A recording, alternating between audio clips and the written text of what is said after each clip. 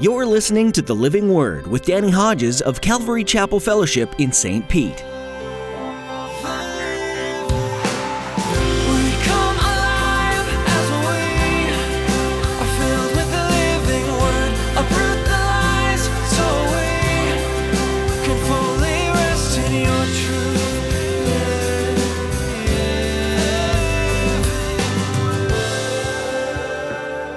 Even sinners love those who love them. And if you do good to those who are good to you, what credit is that? Even sinners do that. And if you lend to those from whom you expect repayment, what credit is that? Even sinners lend to sinners, expecting to be repaid in full. But love your enemies. Do good to them. Lend to them without expecting to get anything back. Then your reward will be great. And you will be sons of the Most High. Because that's what his kids are supposed to act like. Because he's kind to the ungrateful and the wicked. Be merciful just as your Father is merciful. Friends, family, or even friends of friends are pretty easy to extend acts of kindness and hospitality towards. But when it comes to our enemies or even random strangers that seek to do us harm, well, that makes acts of kindness a whole other level of challenge. In today's message, Pastor Danny reflects on just how such acts towards hostile people speak profoundly of God's love. In his study, you'll learn how such behavior towards our enemies glorifies God on a whole other level, and in turn, reap great rewards. Now here's Pastor Danny in the book of 1 Peter chapter 3 with today's edition of The Living Word. To every nation for all generations, together in love, we'll move mountains by faith until all have tasted, seen, and heard the power of the living word. The power of the living word. The power of the living word. 1 Peter chapter 3. And just before we read, Ecclesiastes 3 verse 11, God makes a statement there through the pen of Solomon, and here's what he says. God has set eternity in the heart of man. In other words, every single person, every one of us here this morning, we know that when we die physically, it's not the end of life. We know we're going to live on somewhere. Every single person has been given by their Creator this inner knowledge that when I die, it's not the end. That's why it's essential that every one of us consider Jesus Christ, because he's the only Savior. And what we do with Jesus Christ determines where we will spend eternity. Need I remind us? Listen, eternity is a very long time. Very long time. We're just a blip here. James says we're like a vapor. But we know when this life is over, we're going to live on. And so everyone needs to make a decision regarding Jesus Christ, and hopefully you'll make the right decision to repent, receive him as Lord and Savior. Now, once you do that, this life becomes a greater challenge, because now this world is no longer your home. 19 years old, I received Christ as Lord and Savior, and this world was no longer my home. Some of the practical things that God says to us through the pen of Peter helps me as a Christian continue to live life for Christ on this planet, in this present world. I need these words. If you're a Christian, you need these words. Now, kind of the theme of 1 Peter, you can read it back in 1 Peter chapter 2. Go back with me just for a minute. 1 Peter chapter 2, verse 19. For it is commendable if a man bears up under the pain of unjust suffering because he's conscious of God. But how is it to your credit if you receive a beating for doing wrong and endure it? But if you suffer for doing good and you endure it, this is commendable before God. To this you were called as a Christian, because Christ suffered for you, leaving you an example that you should follow in his steps. Now, practical words in regard to that life of self-denial and suffering. Pick it up with me, 1 Peter chapter 3 and verse 8. Finally, all of you live in harmony with one another. Be sympathetic. Love as brothers. Be compassionate and humble. Do not repay evil with evil or insult with insult. Now, before I knew Christ, I naturally would repay evil with evil or insult with insult, most of the time. But with blessing, because to this you were called, so that you may inherit a blessing. For whoever would love life and see good days must keep his tongue from evil and his lips from deceitful speech. He must turn from evil and do good. He must seek peace and pursue it. For the eyes of the Lord are on the righteous, and his ears are attentive to their prayer. But the face of the Lord is against those who do evil. Now, we could spend a lot of time on these few verses, but we're not. I think you'll get it. Very simply, you could say that section is repay evil with good. That doesn't come naturally. I have to deny myself to do that. I need the help of the Holy Spirit to do that. But that's part of following Christ, because that's what Christ did. This is a little lengthy, but read this with me from Romans chapter 12. Are you ready? Come on, say it with me. Do not repay anyone evil for evil. Do not take revenge, my friends, but leave room for God's wrath. For it is written, I will repay, says the Lord. On the contrary, if your enemy is hungry, feed him. If he's thirsty, give him something to drink. In doing this, you will heap burning coals on his head. Do not be overcome by evil, but overcome evil with good. Those burning coals are coals of conviction. In other words, that's part of our witness, the way we respond. And we've seen that before in the study of 1 Peter. Let me read for you Luke chapter 6. You're welcome to turn there and follow along with me, or you can just perk up your ear and listen. Luke chapter 6 from Jesus himself. Here's what he said. But I tell you who hear me, love your enemies. Do good to those who hate you. Bless those who curse you. Pray for those who mistreat you. If someone strikes you on one cheek, turn to him the other also. I got a chance to live that out a few years ago. Guy at the service station punched me 4 times. Still don't know why he punched me. Never said a word. And it was interesting because after it happened, I realized I was teaching on this passage that very weekend after he punched me. And if you're here and you're the guy that punched me, I forgive you. And you better be thankful I didn't beat you up, because I could have taken you. You're not that big. Had people coming up to me at service when I told that story. Big guys. Some guys I never even knew. And they'd come up going, we'll go find that guy. I go, I appreciate it, man. Thank you. Maybe next time. But if I'm walking with the Lord, it's no, that's not the way to handle it. Someone strikes you on one cheek, turn to him the other also. If someone takes your cloak, don't stop him from taking your tunic. He takes one garment, give him the other one too. That's tough stuff, man. Give to everyone who asks you, and if anyone takes what belongs to you, don't demand it back. Do to others as you would have them do to you. If you love those who love you, what credit is that? Even sinners love those who love them. And if you do good to those who are good to you, what credit is that? Even sinners do that. And if you lend to those from whom you expect repayment, what credit is that? Even sinners lend to sinners, expecting to be repaid in full. But love your enemies.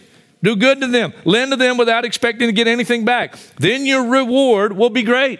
And you will be sons of the Most High.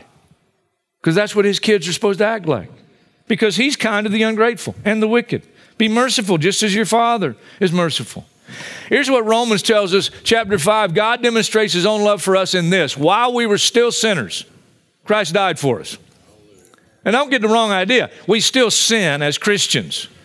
But we're referred to as saints because now we're washed in the blood. All right? We're forgiven, cleansed, washed. But before we were washed, that's when Christ died for us. And whether you receive him or not, he still died for you. He died for all of us. So, repay evil with good. Look at verse 13, 1 Peter chapter 3. Who is going to harm you if you're eager to do good? But even if you should suffer for what is right, you're blessed. Do not fear what they fear. Do not be frightened, but in your heart set apart Christ as Lord. Always be prepared to give an answer to everyone who asks you, to give the reason for the hope that you have. But do this with gentleness and respect, keeping a clear conscience, so that those who speak maliciously against your good behavior in Christ may be ashamed of their slander. It is better, if it is God's will, to suffer for doing good than for doing evil. For Christ died for sins once for all, the righteous for the unrighteous, to bring you to God. He was put to death in the body, but made alive by the Spirit. Now, from that section, I pulled out one statement, and it really says it. Don't give in to fear. It's actually a quote from Isaiah chapter 8. Let me read you Isaiah chapter 8. It's actually Isaiah chapter 8, verse 12. But if I go back and read verse 11, we'll get a better understanding of what God was saying through the pen of Isaiah here. Verse 11, the Lord spoke to me with his strong hand upon me, warning me not to follow the way of this people. Now, the people he's talking about includes Israel, but Israel in a backslidden state. And they were acting like unbelievers, not believers. Then the next statement, don't follow the way of this people. Don't call conspiracy everything that these people call conspiracy, and do not fear what they fear, and don't dread it. Well, what do people that don't know the Lord fear? You know one of the things they fear? And listen, we all had to deal with this and still do. It starts early in life. You know what it is? Blessed are you when men hate you, when they exclude you, insult you, reject your name as evil because of the Son of Man. But that's after becoming a Christian. There's a fear of ridicule and rejection even before you come to Christ. Started for me as a young boy. I've done a lot of things over the years to try to fit in. Come on now. Come on now. Can I get a witness? Amen. Come on. Amen. We all fear it. It's a natural thing. It starts when you're young. And it doesn't end when you're old. I want to be accepted. I don't go around looking for ridicule and rejection because I'm a Christian. Who does that? You're weird if you do that. You're weird. I'm not going to hang out with you. Fear of threats. Threats. Isaiah, the context of Isaiah, that statement, don't fear what they fear. I mean, over and over again, they had these enemy armies coming against them. Ultimately from the hand of God because they kept going back into idolatry. Every now and then you get a king like Hezekiah who would go to God and say, God, we can't stand against this innumerable army, but Lord, we're focusing on you. We're depending on you. And by faith, they would pray and they would stand in faith. And God, if you read some of those stories, God would defeat tremendous armies because they responded in faith. Asa, one of the good kings, he did that. And God gave great victory over this army. And then years later, same king, but years later, another army comes against him, but this time he doesn't do what he had done years before. He's backslidden, if you will. He's not walking in faith. And he makes a treaty with another foreign country, nation, in order to divert the enemy that's coming against them. God sends a prophet to Asa and rebukes him, but he doesn't receive it. He gets angry, has the prophet thrown in jail. And what was the motivation? It was fear. And the enemy wasn't even there physically. The enemy was just threatening. We are going to come, and you are doomed. And sometimes just the fear of the threat. Hey, we don't have to deal with it a lot in America, but it still happens sometimes. It still happens sometimes. You understand the early church, people like Peter who wrote this. You read the book of Acts. You realize what these early Christians had to deal with. I mean, they're beating them. They're throwing them in jail, prison. And there are places in the world right now, where if you name the name of Jesus Christ and you're really worth your salt as a Christian, you're going to suffer physically. Right now, there are Christians suffering as we sit here in a church service in other countries in the world for their faith. But let me tell you something, it's worth it. Whatever you got to go through. Whatever you got to go through. And then there's this fear, and it's a very real one, the fear of death. Why do we fear death? Ecclesiastes 3:11. God has set eternity in our heart. We know that when we die, it's not the end. And if you have not secured a Savior, and there's only one, and His name is Jesus, you're not ready to die. You don't want to die. Because you die without a Savior, that's it. There is no purgatory. There is nobody that can pray you out of some place. That's not in the Bible. Nowhere. Nowhere. It's appointed unto man once to die, and then the judgment. You won't have a second chance. That's it. That's what Jesus said. Don't be afraid of those who kill the body, but cannot kill the soul. Rather, be afraid of the one who can destroy both soul and body in hell, which is interesting. Some people think, they're just going to be spirits in hell. No, they're going to have a body. Just like I'm going to have a new body, only I'm going to live in glory. First martyr of the early church, a man named Stephen. If you'd like to, turn to the book of Acts, chapter 6. And I want to be like him. I want to be like him. But I don't want to die. I know where I'm headed. I just don't want, I'm concerned about the process. That's all. I want to go to sleep and I want to wake up in glory. Who doesn't? Who doesn't? Stephen, chapter 6 of Acts, verse 8. Now Stephen, a man full of God's grace and power, did great wonders and miraculous signs among the people. Opposition arose, however, from members of the synagogue of the freedmen, as it was called, Jews of Cyrene and Alexandria, as well as the provinces of Cilicia and Asia. These men began to argue with Stephen, but they couldn't stand up against his wisdom or the Spirit by whom he spoke. And then they secretly persuaded some men to say, "We've heard Stephen speak words of blasphemy against Moses and against God." So they stirred up the people and the elders and the teachers of the law. They seized Stephen and brought him before the Sanhedrin. That's the Supreme Court. They produced false witnesses who testified, "This fellow never stopped speaking against this holy place and against the law. For we have heard him say that this Jesus of Nazareth will destroy this place and change the customs Moses handed down to us."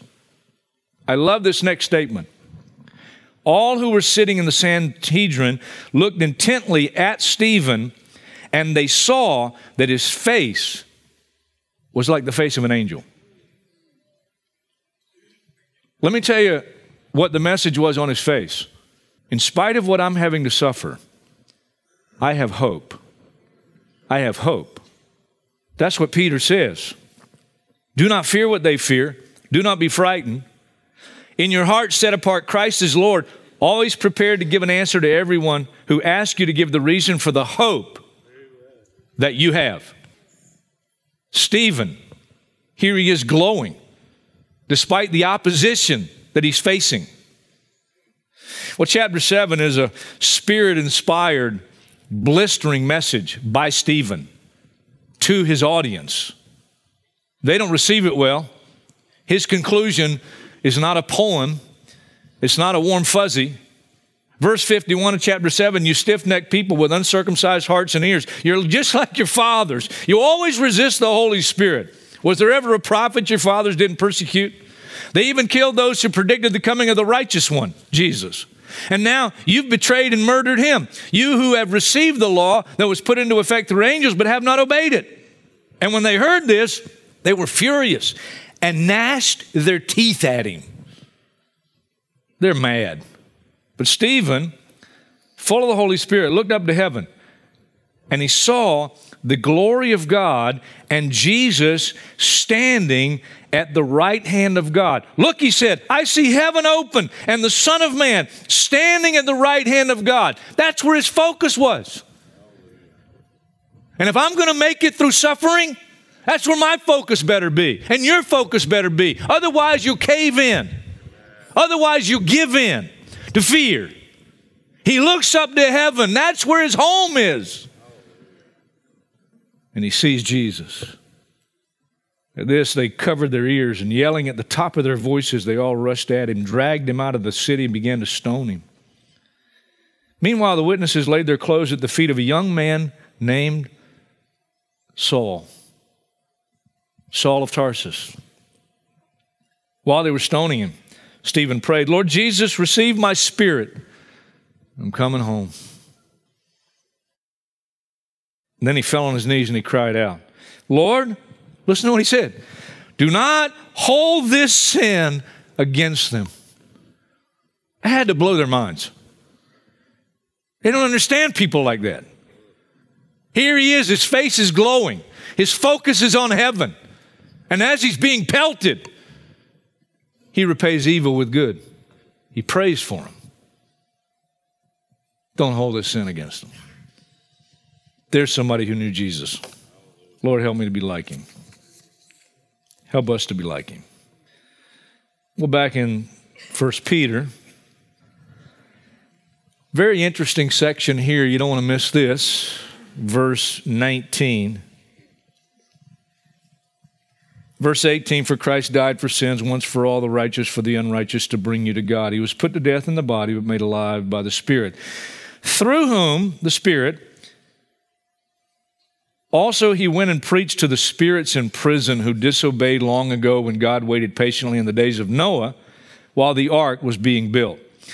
In it, the ark, only a few people, 8 in all, were saved through water. And this water symbolizes baptism that now saves you also, not the removal of dirt from the body, not the physical baptism, but the pledge of a good conscience toward God by faith in Jesus Christ. It saves you by the resurrection of Jesus Christ, who has gone into heaven and is at God's right hand with angels, authorities, and powers in submission to him. Interesting section, telling us that Jesus, after he died on the cross, went to Sheol. He went to the grave. Now, we have more than one verse that tells us that. We know that happened. He went by the Spirit, his Spirit, and he went to Sheol. He went to the grave. And he preached. He preached to the spirits who disobeyed long ago in the days of Noah. Are these angels? I don't think so. We're studying Zechariah on Wednesday night. This past Wednesday night, I had the privilege of teaching Zechariah 12 and 13. Zechariah 12, verse 1 opens this way. God claiming himself as the one who does certain things. And one of the things it says that he does is he forms the spirit of man within him. You match up a New Testament verse like Hebrews chapter 12, verse 9, where it encourages us to submit to the Father of our spirits. Let me clue you in on something. You're a spirit. I'm a spirit. We live in a body and we possess a soul. We're a trichotomy. That's one of the ways we're made in the image of God. He's a trichotomy. We're a trichotomy. We're body, soul, and spirit. When my body dies, your body dies, you're going to live on. Because we're spirit beings. I don't know if you realize that, but that's true. That's what the Bible says. And the spirits, I think very clearly, that Jesus preached to that disobeyed long ago were all those people that for 120 years heard Noah preaching. Now, we aren't told what Jesus preached. I don't even know why you have a need to preach to somebody who's already dead and gone and in hell, in Sheol. We know that there were 2 compartments in Sheol. Jesus confirmed this in the story of the rich man and Lazarus. Rich man, he dies, he wakes up in Sheol, he's tormented in the flames. We call it hell. And it is hell. Lazarus, a beggar that had been laid at this rich man's gate daily, but the rich man paid no attention to him because the rich man wasn't saved. He's living for self. He's just living for this life. So he dies. He wakes up in flames in Sheol. Well, Lazarus, the beggar, dies, but he died in faith, despite the fact that he was a beggar in this life. And he wakes up in a place called Abraham's bosom, but it's still Sheol. So there were 2 compartments. Jesus confirmed this. Why did they have to go to Abraham's bosom? Because the sacrifice for sin had never been offered that was sufficient. Blood, bulls and goats and sheep and all that could never take away man's sin. It was never sufficient.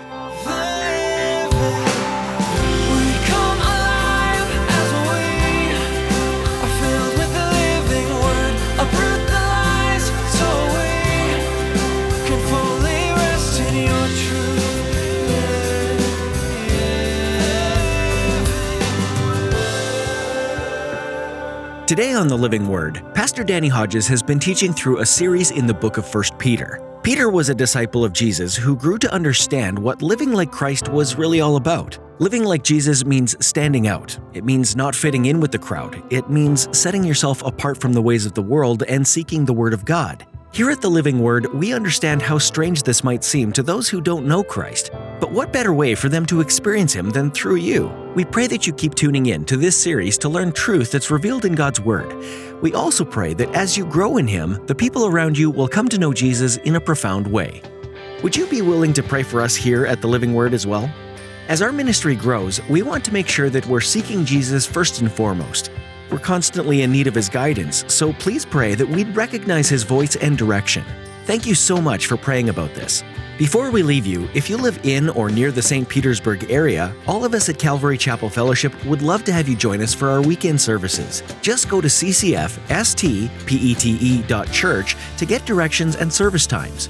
Again, that's ccfstpete.church. Thanks for joining us, and be sure to tune in again for Pastor Danny's next message right here on The Living Word.